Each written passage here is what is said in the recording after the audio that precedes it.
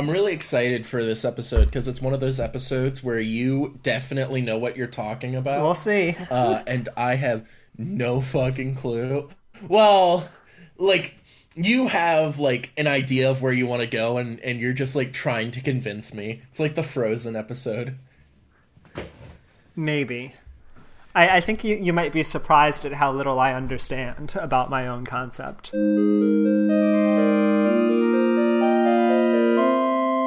Hello, and welcome to Fools in Fiction. We are the Fools, and this week the fiction is 5 games about climbing up mountains. This is one of the episodes where I have somewhat of an idea of what's happening. Joe has very little of an idea, and I lecture at Joe about what I think is going on, but then he provides intelligence into the discussion. So I've got I don't know if I put this in the cold open, but the phrase I used was a quarter-baked idea, and Joe will turn it into a 3/4-baked idea. So I have written down a thesis about these games. And I've written this thesis so that it sounds very heady, but I think that it actually is saying exactly what I want it to be saying. So, by the way, the games we're going to be talking about are Celeste, Getting Over It with Bennett Foddy, The Witness, Hatch, and A Short Hike. So I've written as if I were writing an essay. I guess okay, wait. Side note. First, there were normal essays, like on paper. Then someone came along and created video essays. What are we doing? What is this? I don't think it's a podcast essay. I think it's a podcast audio essays. It's not going to be an essay though, as evidenced by me breaking the flow to question it. Audio shit show. It is. Oh no! What's the word for this? Hold on. A dialectic. I don't think it's a dialectic, unless I'm confusing that with Hegelian dialectics, which is... What is the... A dialectic, as far as I know, is when you have two... It's the setup of having two different ideas, and then you have the thesis, the antithesis, and then there's a third idea that is the synthesis of them. But that could be Hegelian dialectics. Wait, what is Hegelian dialectic? I didn't mean dialectic. I meant dialogue, which is what we were talking about. I think that has to do with Marxism. I don't know. Anyway, I think that our lack of understanding of words and concepts defines the extent to which this is an essay. But to the extent that it is an essay, the thesis may be. Although the whole point, I think, is that it'll be refined. Without further ado. Through their differently designed movement systems, these games prompt the player to realize the same action of climbing a mountain through very different sets of conceptual and physical motions. That is the thing that I'm thinking about. And I think the question I immediately had when I wrote that is, why is that interesting? Why is that important? What does it say about game design or blah, blah, blah. And I don't think it has to say anything. I think it's just interesting that they, in normal words, what I think it will be interesting to talk about is all these games have a different movement system, like controls and moving the avatar around and all that stuff. And that each different movement system lends itself to imagining the same action of climbing a mountain in very different ways. And you get a different perspective on it, mostly by just the design and the movement system. And I think that's kind of cool.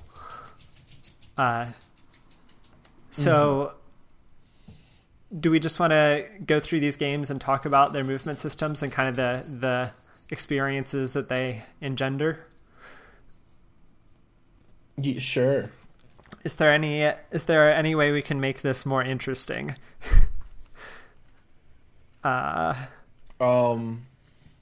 There's some... We have to do it in 10 words or less. It's going to be a short podcast then. I think we can... No, just the description. I don't quite know what you mean. Like, you said describe the movement. Yeah. So, you have to... Maybe we, discuss it and then we sum it up in 10 words. Okay. So let's start with. So this is an arbitrary order. So Celeste, this is a game both of us have played a lot. I've written. So what I've written, I'll just read out what I wrote in my notes, and then we can talk about it. It's got very, to me at least, it feels like precise and timed movements. In addition, there's the actual style of moving up the mountain is very linear and like very direct. Like you move from this screen to this screen to this screen for almost the whole game, which I think makes the transition to Mirror Temple and Reflection, which comes right after Mirror Temple, so interesting. Where it's all of a sudden you're in Mirror Temple, you're like, oh shit, I have no idea where to go, what I'm missing, what to do. And then Reflection, you still have all these different options, all these different screens, but it feels less like you're trapped in a maze and more like you're free to explore more options. And I think that both of those come from that expansion out of the movement system of, not the movement system of your actual avatar, I mean, for this bit of it, but like the movement from screen to screen.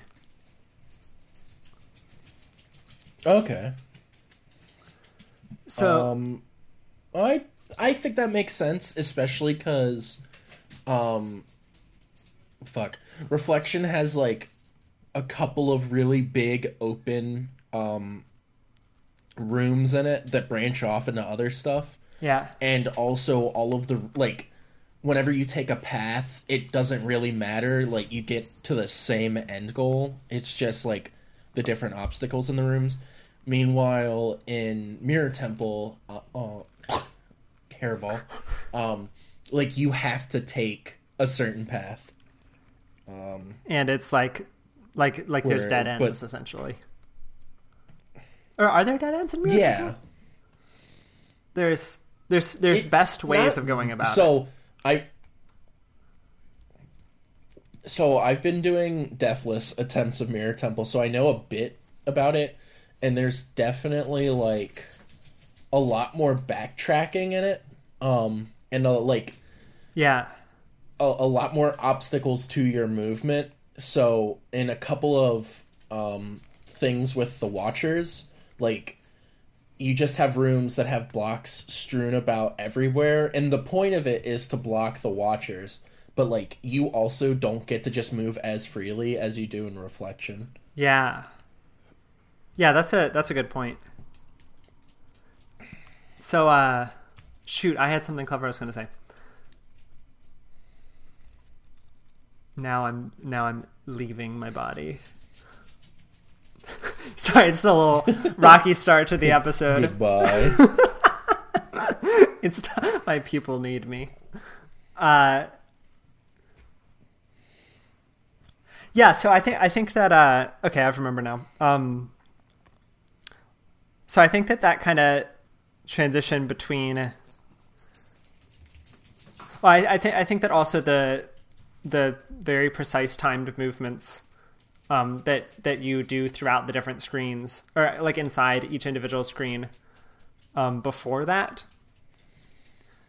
kind of lends itself to the narrative of.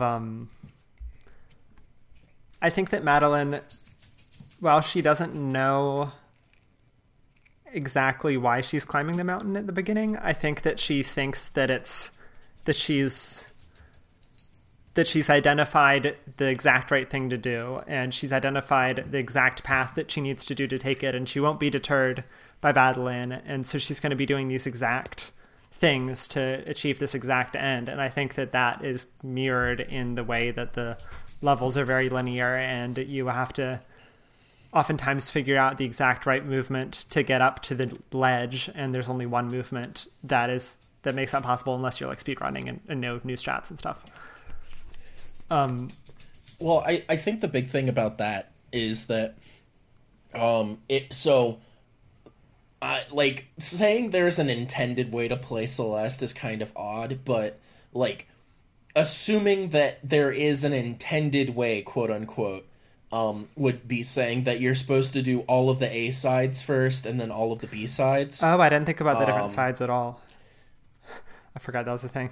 And so the fact that like in the B-sides you learn more movement mechanics, and like in core you learn more stuff that I think like when you are first playing the game, there only seems to be one way to do a room. Oh. But as you play it more and more, you realize how to beat it, and that goes hand in hand with like Oh shit! the fact that in between Mirror Temple and Reflection, Madeline like thinks she has this really good idea of what she's doing, and then Madeline just like sends her to the fucking pit.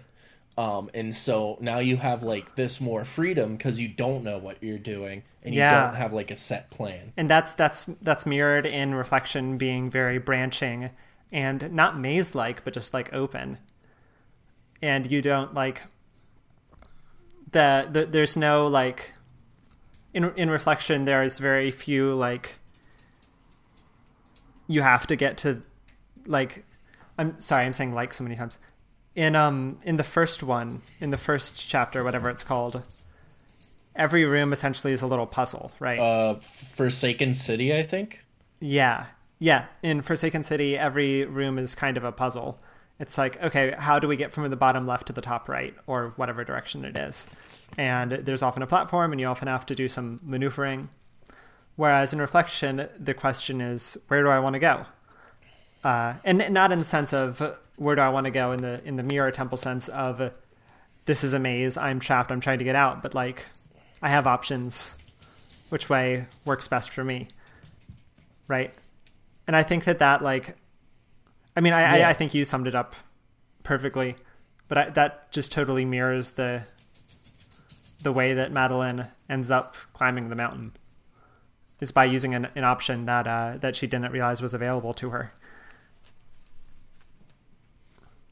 So I think that's pretty cool. I also think that a really good part of Celeste is moving beyond the mountain in the story. And that core is kind of part of the mountain, but like you've already summited it, so what more is there?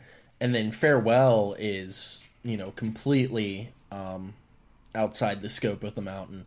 And those are like probably the most defining things for Madeline's character, because she's moved past the mountain and is now like dealing with herself. But interestingly, she's still using the like same very like you're still climbing a mountain in Core and Farewell, or you're using the same actions that you did to climb a mountain, but not in the context of climbing a mountain anymore.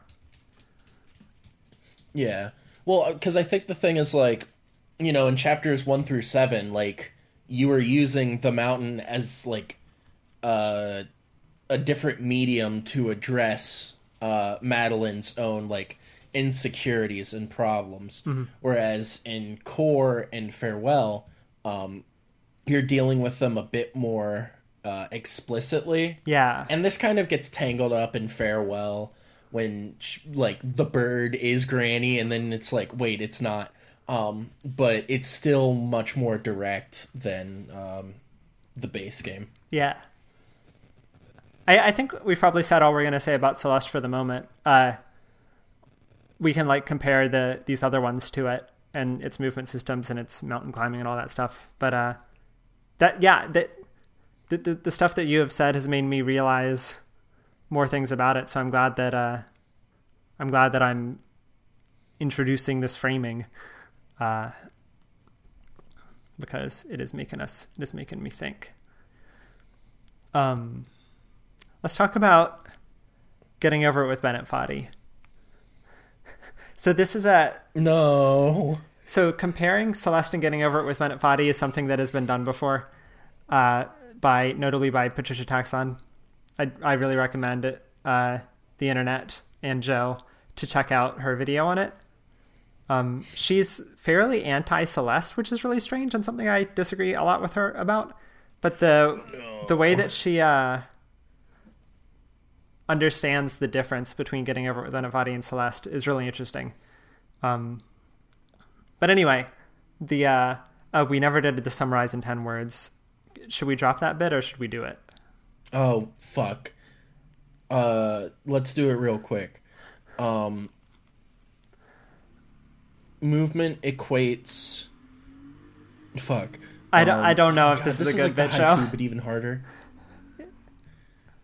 You know what? I agree. Scrap the bit. It's bad. All right. We're moving on. No offense to your bit skills, but this I don't know if that one is the solid one. Okay. So I don't think so either. So if you don't know what getting over it with Benny, oh my god, we should have explained what Celeste was for people who don't know. Do people not know what Celeste? I guess people probably know what Celeste. It's a platformer. We've talked about it before. Listen Yeah. To that okay, episode. exactly. Yeah, we've talked about it in detail before. Okay, so getting over it with Bennett Foddy. Surely you internet people know what this is, but if you don't, it's a rage game created by the evil man himself, Bennett Foddy, who brought you QWOP. In Getting Over It with Bennett Foddy, you play as Diogenes, the Greek philosopher, inside of a cauldron. Wait, really? Yes. It's supposed to be Diogenes? It I is didn't Diogenes. know that. That's his name. He's referred to it in game as Diogenes. Whack. I did not know that. Yeah, I guess spoilers for Getting Over It with Bennett Foddy.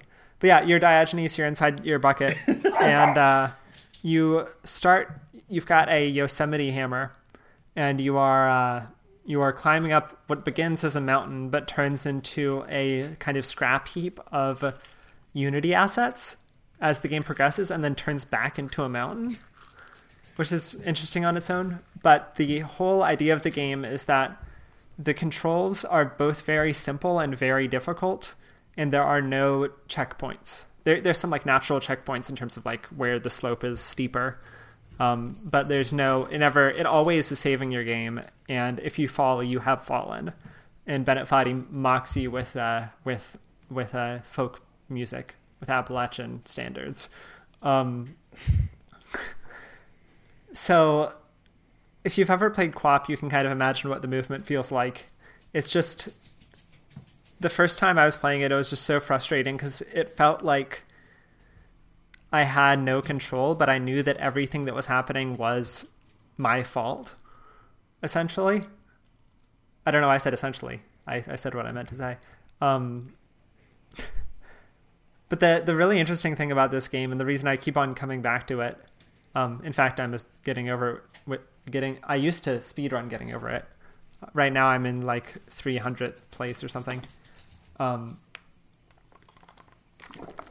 The really interesting thing about it to me is at some point you hit a threshold and it becomes just like the difficulty just disappears. And like you still might not be as fast as the world record holder or whatever, but you just like, it's like you've just gained this skill suddenly, like when you learn how to ride a bike and you can't like remember what it was like to not know. With Getting Over It, you just know how to control how to move yourself left and right. You don't have to think, I need to swing my hammer this way. You just go over to the left or to the right or up.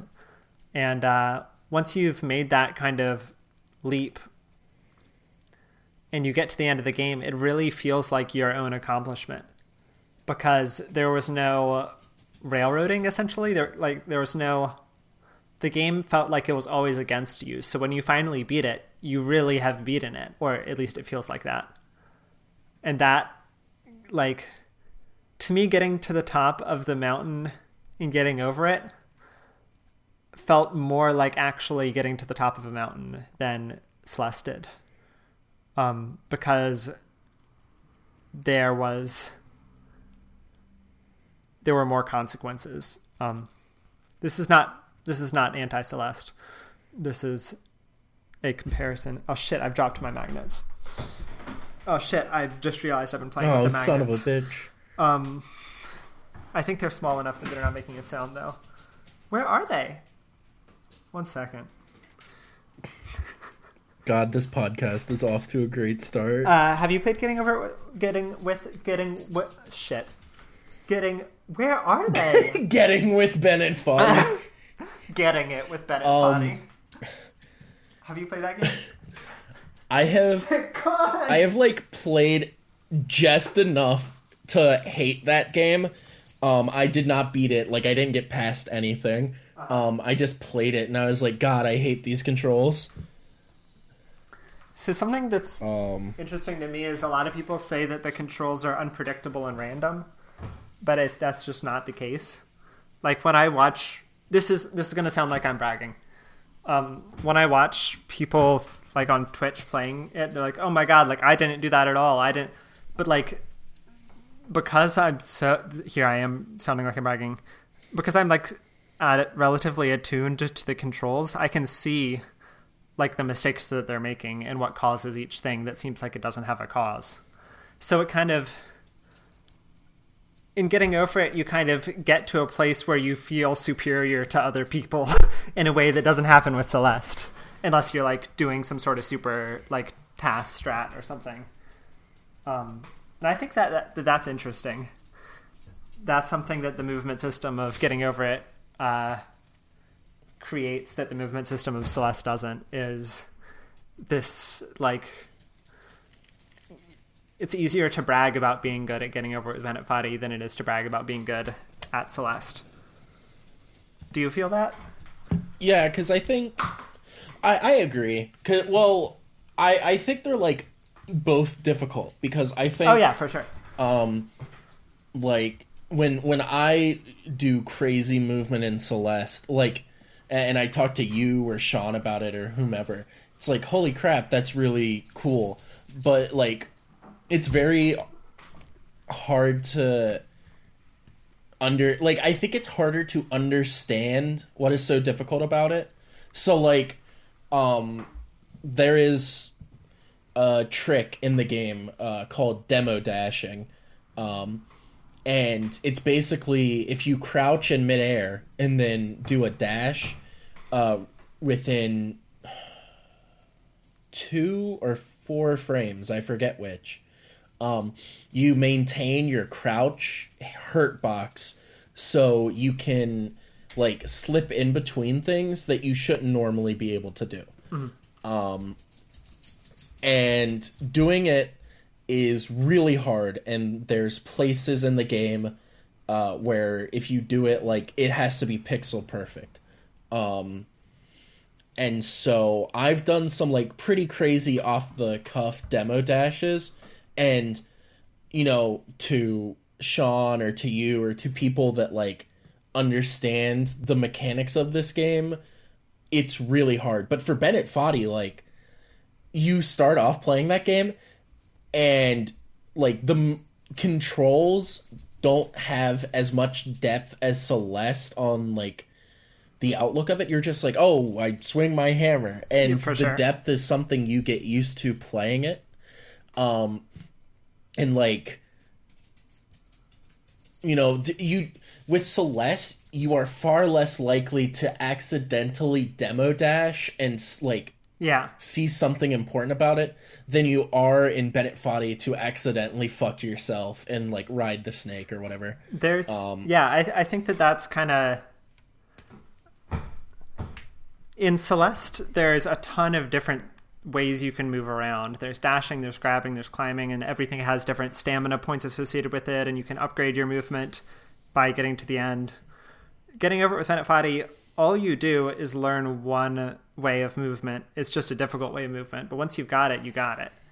So I think in some ways getting over it with Bennett Foddy is a lot easier than Celeste, because you're only learning one thing versus having to put in all this conscious like thought into choosing which way you're moving and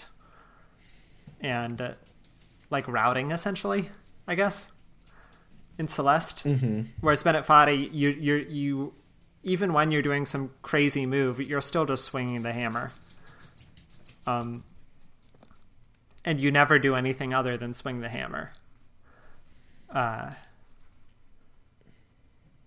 So I think that it's interesting that it's easier to brag about getting over it with Bennett Foddy when it still is, in my mind, an easier game than Celeste, because it just like has the appearance of being a bigger accomplishment, even though it might not be.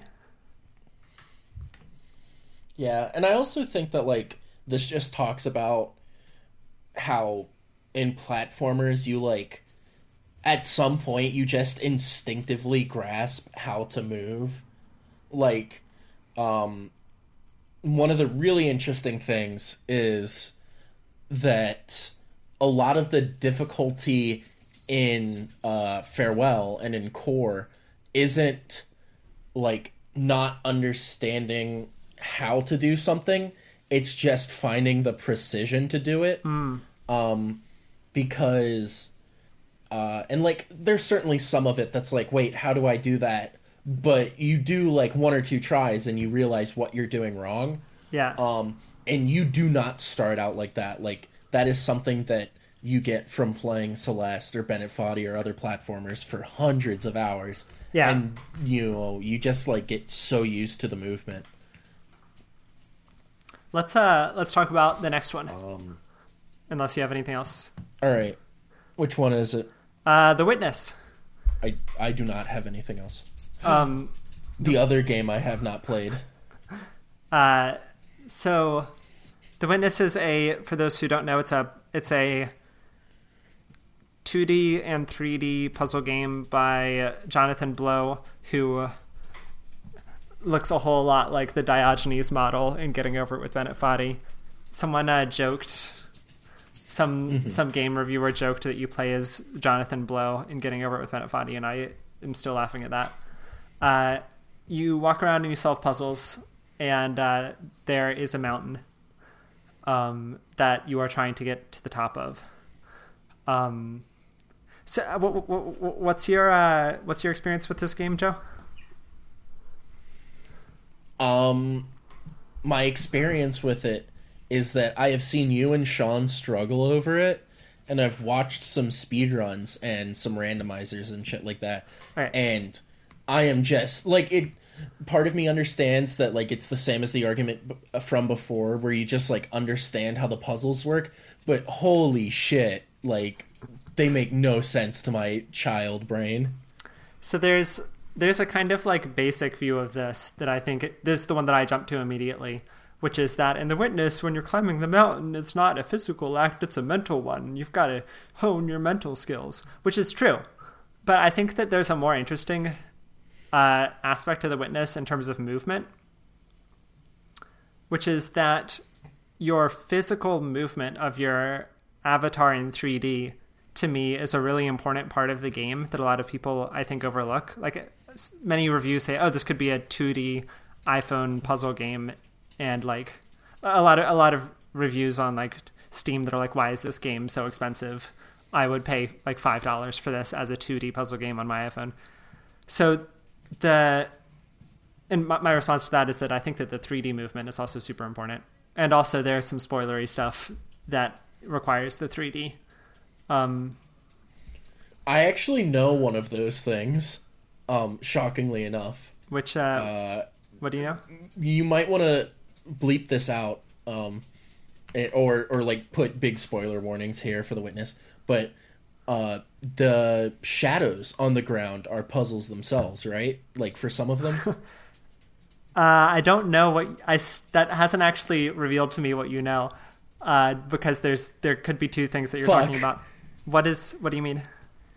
Are you talking about I think like an area that's kind of like a crimson forest, and there are shadows on the puzzles? Yeah, and like the shadows, the trees have puzzles.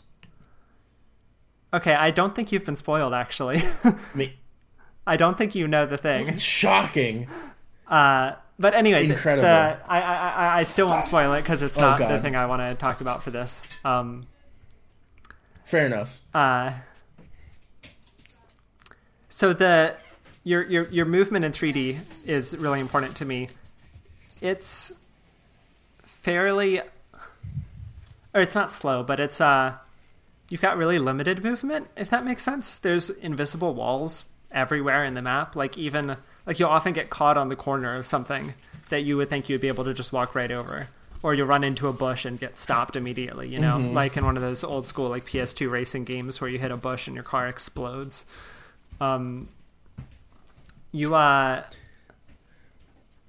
you're very limited by the kind of contours of the landscape you're walking on. And so whenever you're trying to like move upward, you have to like route it out, essentially. Although there are like clearly demarcated paths, but there's a lot of the game and a lot of physically moving around the world of the game is just waiting on things to happen. There's a lot of elevators and bridges that you have to wait for them to open up.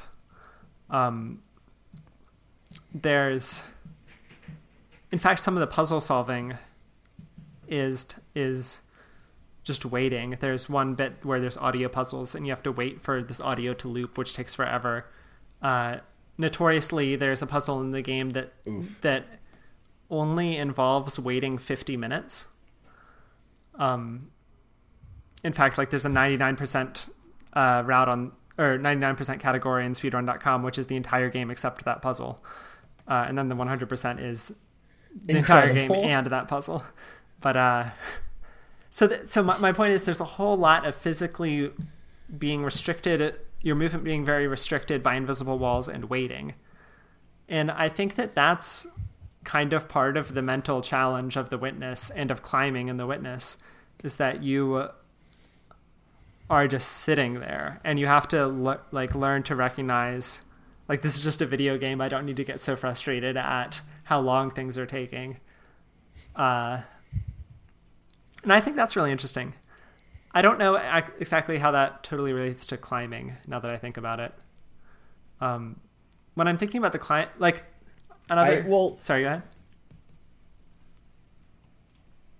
The way I would interpret it is just that, like, with Celeste and Bennett Foddy, like, you are physically climbing this thing, but with the Witness, you're just like, let me climb this. Like, I can see this. I can, try to physically attempt this, but I'm being locked behind puzzles, which don't seem to relate. Whereas, like, in Celeste and Bennett Foddy, the puzzle is like, how do I physically move up this way? Yeah, because in the Witness, you can climb the mountain immediately. Like, you can just go up there.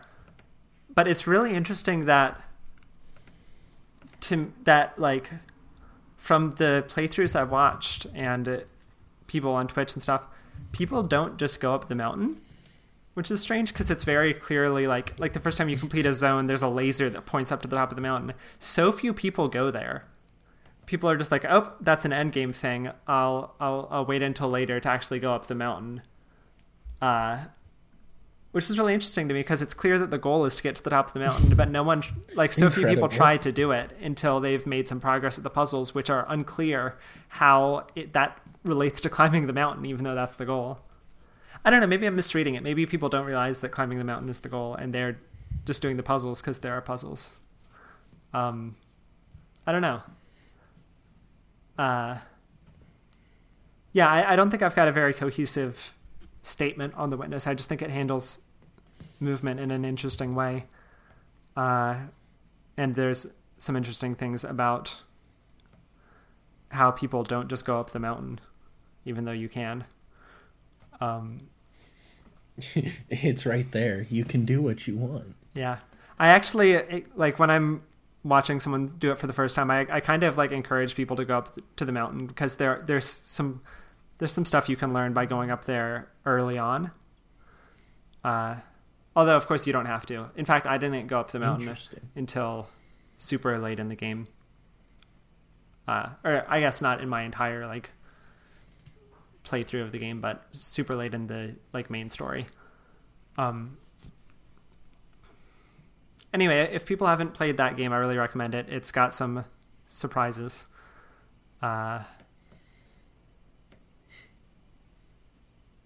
Sometime I think you should play it, Joe, because I think you would like the whole thing of it. Like, it's on my list of things to play. I just haven't gotten around to buying it yet. Yeah, it is money. And I'm really debating doing like a game night with you and Sean, watching me play it blind. That'd be good. And just being like, Joe's an idiot. That's the Which one is problem true. with watching people play the my Windows. mom is clapping and giving thumbs up. Incredible. Let's Um, I heard that. Let's move on to the all right. next one. We got two What's more to next? go. Hatch. All right. So this is a. Sorry. Do you want to speak? What are your thoughts on Hatch? I want to. So my thoughts are. Finn was like, "Hey, I think you messaged me this yesterday. Like, have you played Hatch yet for the podcast episode?" I was like, "No, I was gonna like try and play it tomorrow." And Finn was like, "You don't need to play much." And I was like, "Okay, cool. So I'll probably like play 30 minutes to an hour of it." And I played like all of 10 minutes of it, and I was like, God, this game is like, I don't want to say hard to control, but I just do not like first person stuff when the camera can like get like right up against a wall and you're like, now what? So I played like a very brief part of the game, and I told Finn this, and he was like, "You are fine," which is really incredible. I will describe my experience with it, like, very briefly. So, you start the game hatching out of an egg. I know it's in the title, but I did not expect this. Like, when I was doing it. Me neither. I was like, oh, it's gonna be metaphorical. No. And then you hatch out of an egg, and I'm like, the game's done. Shut it down, boys. And then so you are in like this small room with a bunch of other eggs that have hatched, and you know there's only one opening, so you go to walk towards it, and then this weird shaman guy. It's like says, very "Don't spend ancient too Egyptian. long in the half sun's gaze." Yeah. Yeah, he's very like odd looking, and I did not see him when I was walking, so the camera cutting to him and then back to me was very confusing until I figured out where he was. Yeah. And then you walk a bit further, and then there's just like a dead body vibing on the floor. Mm-hmm. And so you poke your head out and you look up in the sky, and sure enough, the sun is a semicircle. And while you spend time in sunlight, like, there's this uncomfortable buzzing, and your field of vision gets smaller and smaller until you go in the shade. And there's a bunch of arches that you hide behind, and then it should also be pointed out if you do spend too long, I guess you do die. You do die. Yes. Yeah, I'm sorry. Back to your last I forgot to be clear on that. Yeah. But you then meet this structure that like you have to, you can't walk up it, so you have to climb it. And you press space to jump, and you have moon jump. Like, you jump so high. It is very interesting. And then there's a hieroglyph on the wall that's like, if you throw yourself at the wall at this angle, you go up. But if you throw yourself at this angle, you go down. And that was where I was like, I think I'm done. Like, I'll play this later. But already I have a lot to say on this world. It's the only horror game in this set that I've curated here. I think you might have misinterpreted what the hieroglyph means. The hieroglyph means that you can walk up any slope that is like a positive slope, and you cannot walk up any slope that is a negative slope. What? So the whole conceit of the movement in this game is that any slope that, like, no matter how steep is just as easy to walk up. So you anytime you see a slope that has changed my brain, super super steep, even if it's just going up a little bit, as long as it's not going down, you just walk straight up it. Whereas any slope that's at all going down, you just are stopped. And the interesting thing about this to me is that those two different types are textured exactly the same. And most of the game, you're pressed up against these very, very steep walls, and you're making it the choice about which wall to kind of jump to and which way to go. You have to estimate, is this wall going up or going down? And it's often really unclear because it's just so steep. And sometimes you fail and then you're falling down. And even when you are successfully attached to a really steep wall, it's very like physically uncomfortable. It feels like the wall is in your personal space and takes up so much of your field of view that moving around feels bad. And also this whole time you have to be careful that you're not, you have to like know the geometry of the surrounding geometry of the area, because if you accidentally get into the sunlight, you die. It's, let me see, oh yeah, so the other thing I wrote down in my notes here is that I think that the movement here is super, super intuitive, not as in like easy to understand and relates to how we do it in the real world, but intuitive as in most of this game is intuiting whether or not a surface is safe. And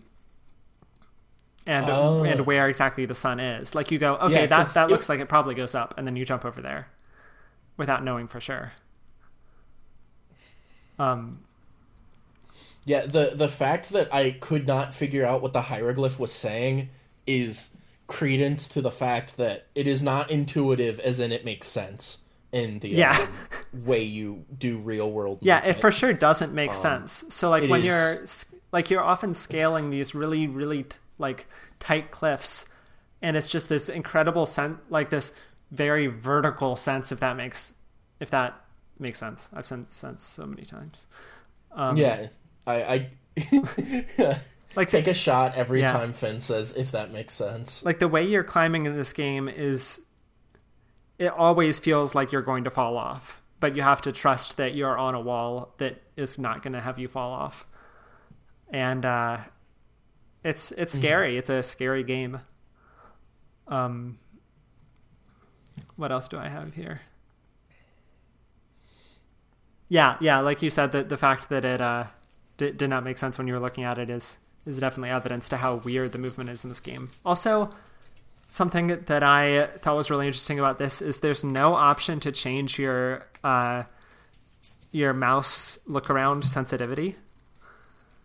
And on my computer, it was pretty terrible. I tried so hard to find an option. That was like the first thing I did. I'm like, oh, this sucks. This sucks so much. And then I like tried to do it and I couldn't do it. So it forced me to kind of very like, I think it is deliberate. I think that they really want you to do this, have this very uncomfortable movement so that you are like, in a similar way to getting over it with Bennett Foddy. Like it's just a bad time until you get it. And then once you get it in Hatch, you're just jumping back and forth like Mario wall kicking up walls, and you know what you're doing. And then something really interesting happens, which is you get so high that the sun, and this doesn't make sense to me because I think it'd be the opposite, but the sun goes down over the horizon because you're so high up. I don't know how that happens. Okay. I would think it'd be the opposite. That doesn't quite make sense, but somehow it does happen, and it's just no longer a problem. The sun is, and you can just go everywhere. And halfway up the mountain in Hatch, the game totally switches from you're trying to avoid the sun and you're climbing up these steep things to you're doing parkour, because now you're out in the open and you're just on these platforms that are like flying through the air or hovering in the air, and you're just going between them, and it's just, can you make this jump? And then often you're jumping to like a pillar, and you have to be like, okay, which face of this pillar is the one that has a positive slope, where all the rest of them will have a negative slope. And it becomes much more of a parkour game than a horror game. And it's also very bright up there as well. Whereas everywhere else down in the kind of tower of the mountain, it's very dark. But yeah, Hatch to me was a very unusual feeling of movement. It felt like I was in an alien body the whole time. And like, it was just a very uncomfortable sensation. And so climbing in Hatch was kind of learning, in a similar way to getting over it with Bennett Foddy, learning to kind of adapt to this kind of body that your avatar is in. or the body that is your avatar, I mean.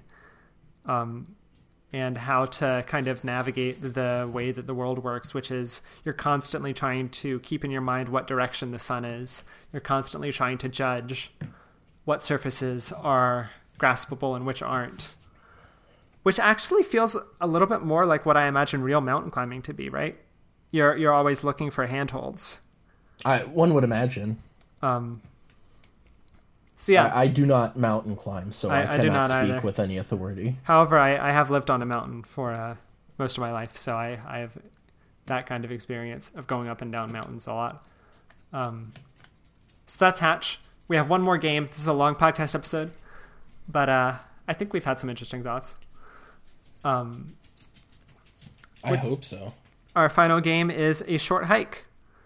This is a game that Joe and I are both fans of. I think you're a fan of it. You 100% of it. I love this game. It's very good. I did. Let me read my notes here to remind myself. Yeah, A Short Hike in a lot of ways I think is kind of the opposite of Hatch and The Witness in its movement system.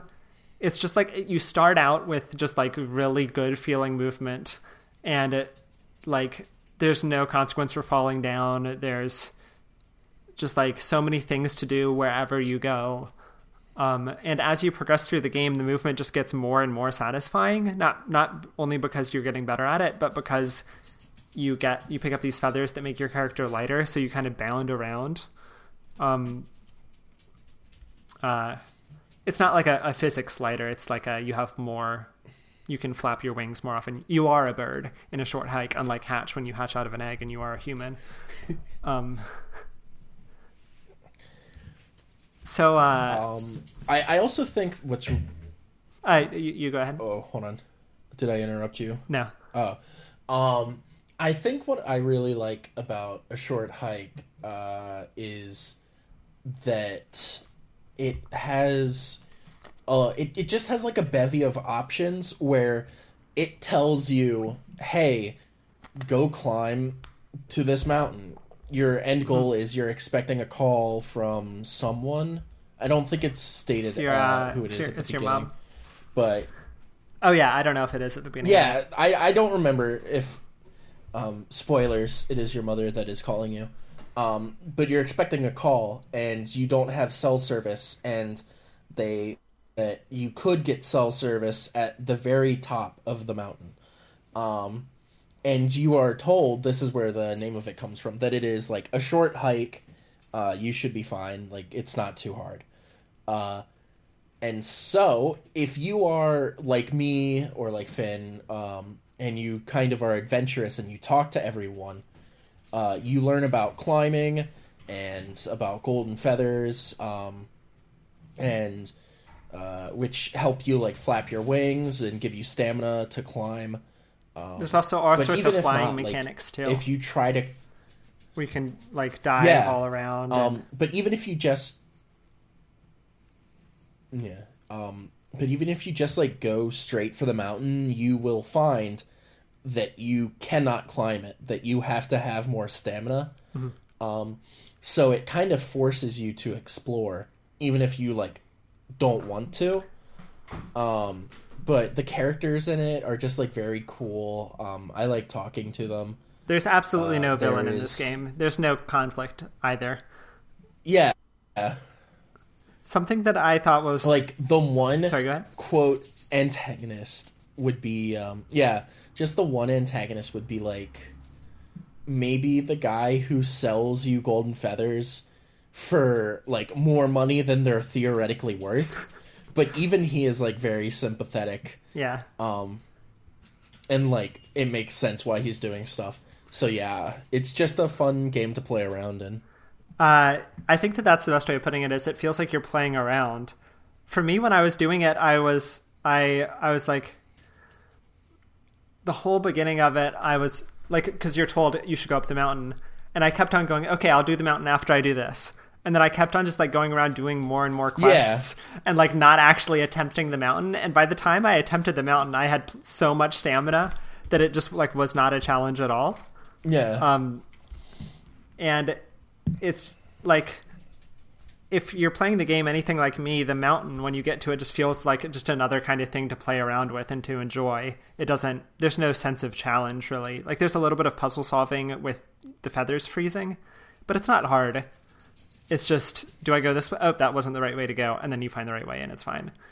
But like, the movement in A Short Hike is just totally just like, it makes you think, why don't, like, you can do whatever in video games, why don't they all have this easy movement that's just so fun? And then you realize that the value of art is not just enjoyment. And you can also get enjoyment out of difficult things. But yeah, it's just so much fun. And the climbing, like in most of these other games, the climbing is treated as this challenge and this achievement you must overcome. Whereas in A Short Hike, it's just this fun thing to do. And when you get up there, you get to see some cool sights and chat with your friends and talk with your mom on the phone. And it's just like, it's like you're in this just wonderful world that the rest of the games don't have. So it's kind of less realistic than the other games, but it's more, I don't know where that sentence was going. It's very fun. Yeah, it which is like not to say that Celeste or anything else isn't fun. Like Celeste is probably my favorite game ever. Ooh. But like A Short Hike is just, you get to like flap your bird arms around and you get to do stuff. And especially like if you're like me, where I went to climb the mountain after like some exploration, but I didn't see everything. So one of the really fun things was like to go grab other feathers and find some other secrets, and then to like climb up the mountain again, and you just fucking speed run it, dude. Like you zoom, and it's like so much fun. Yeah. A Short Hike is kind of like a power fantasy, not just in your movement, but also in just like the way that people are super cool and everyone is friends with everyone.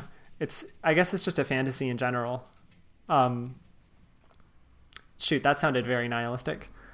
I guess what I'm trying to say is it's a very idealized version of the world, which is very gratifying to play around in and makes you want to go out and explore the world in real life. There was one more thing I wanted to say. It's the perfect game to play during quarantine. What was the last thing I was going to say?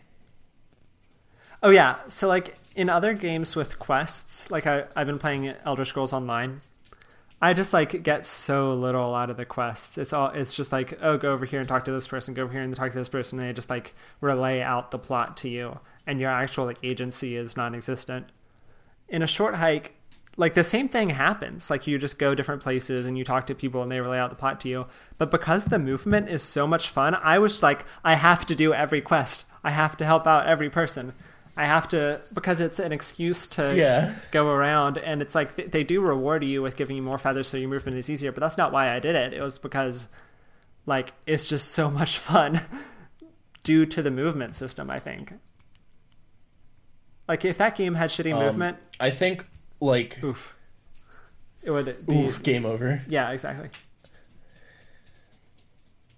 I think my favorite part of A Short Hike is beach stickball, which is literally the entire premise is that you are playing a game with a small child, and it's with a volleyball, and you hit with a stick, and it's like it's playing volleyball in the same way that you got to get it over to the other person and it can't hit the ground, and stuff like that. But like just running around and doing it like is so much fun. Yeah.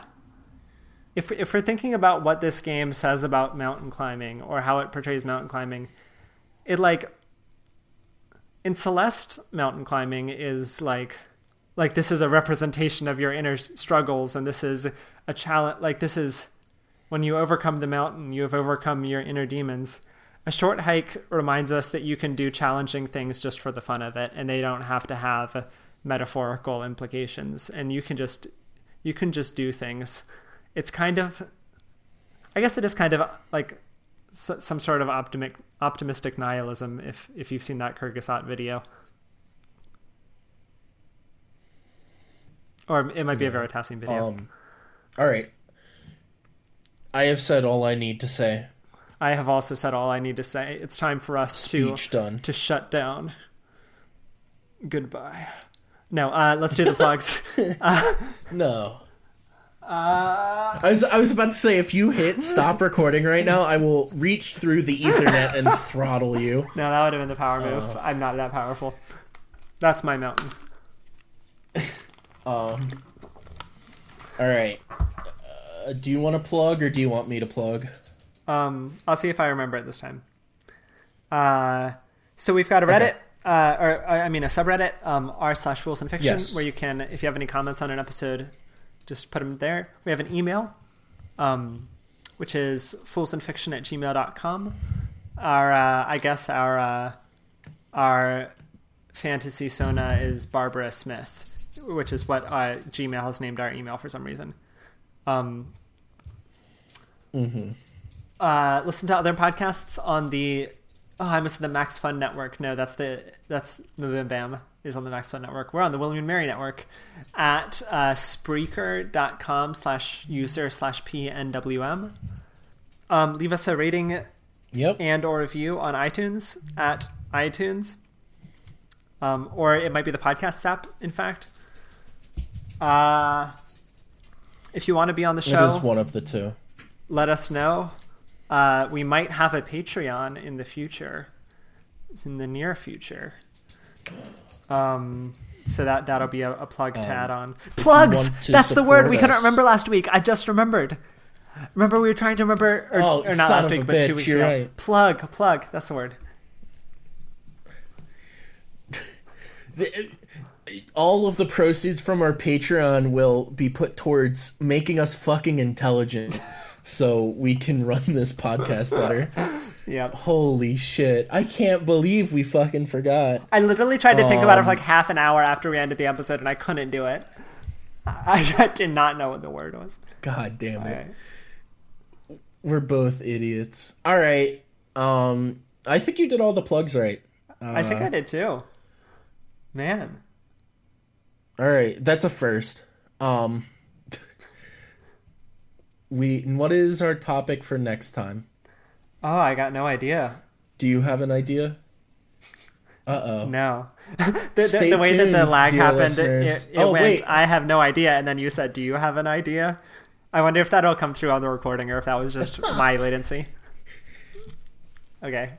God. Either way, that'd be great. I think the only thing we haven't talked about, that I know we said we wanted to recently was, did we talk about JoJo's? Yes. Fuck.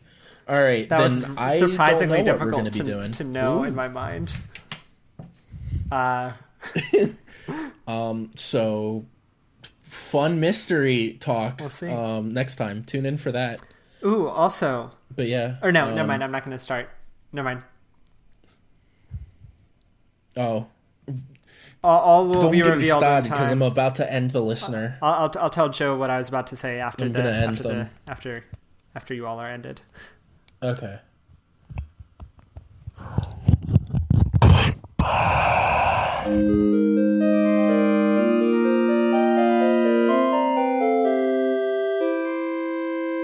Please, for the love of God, turn the podcast off.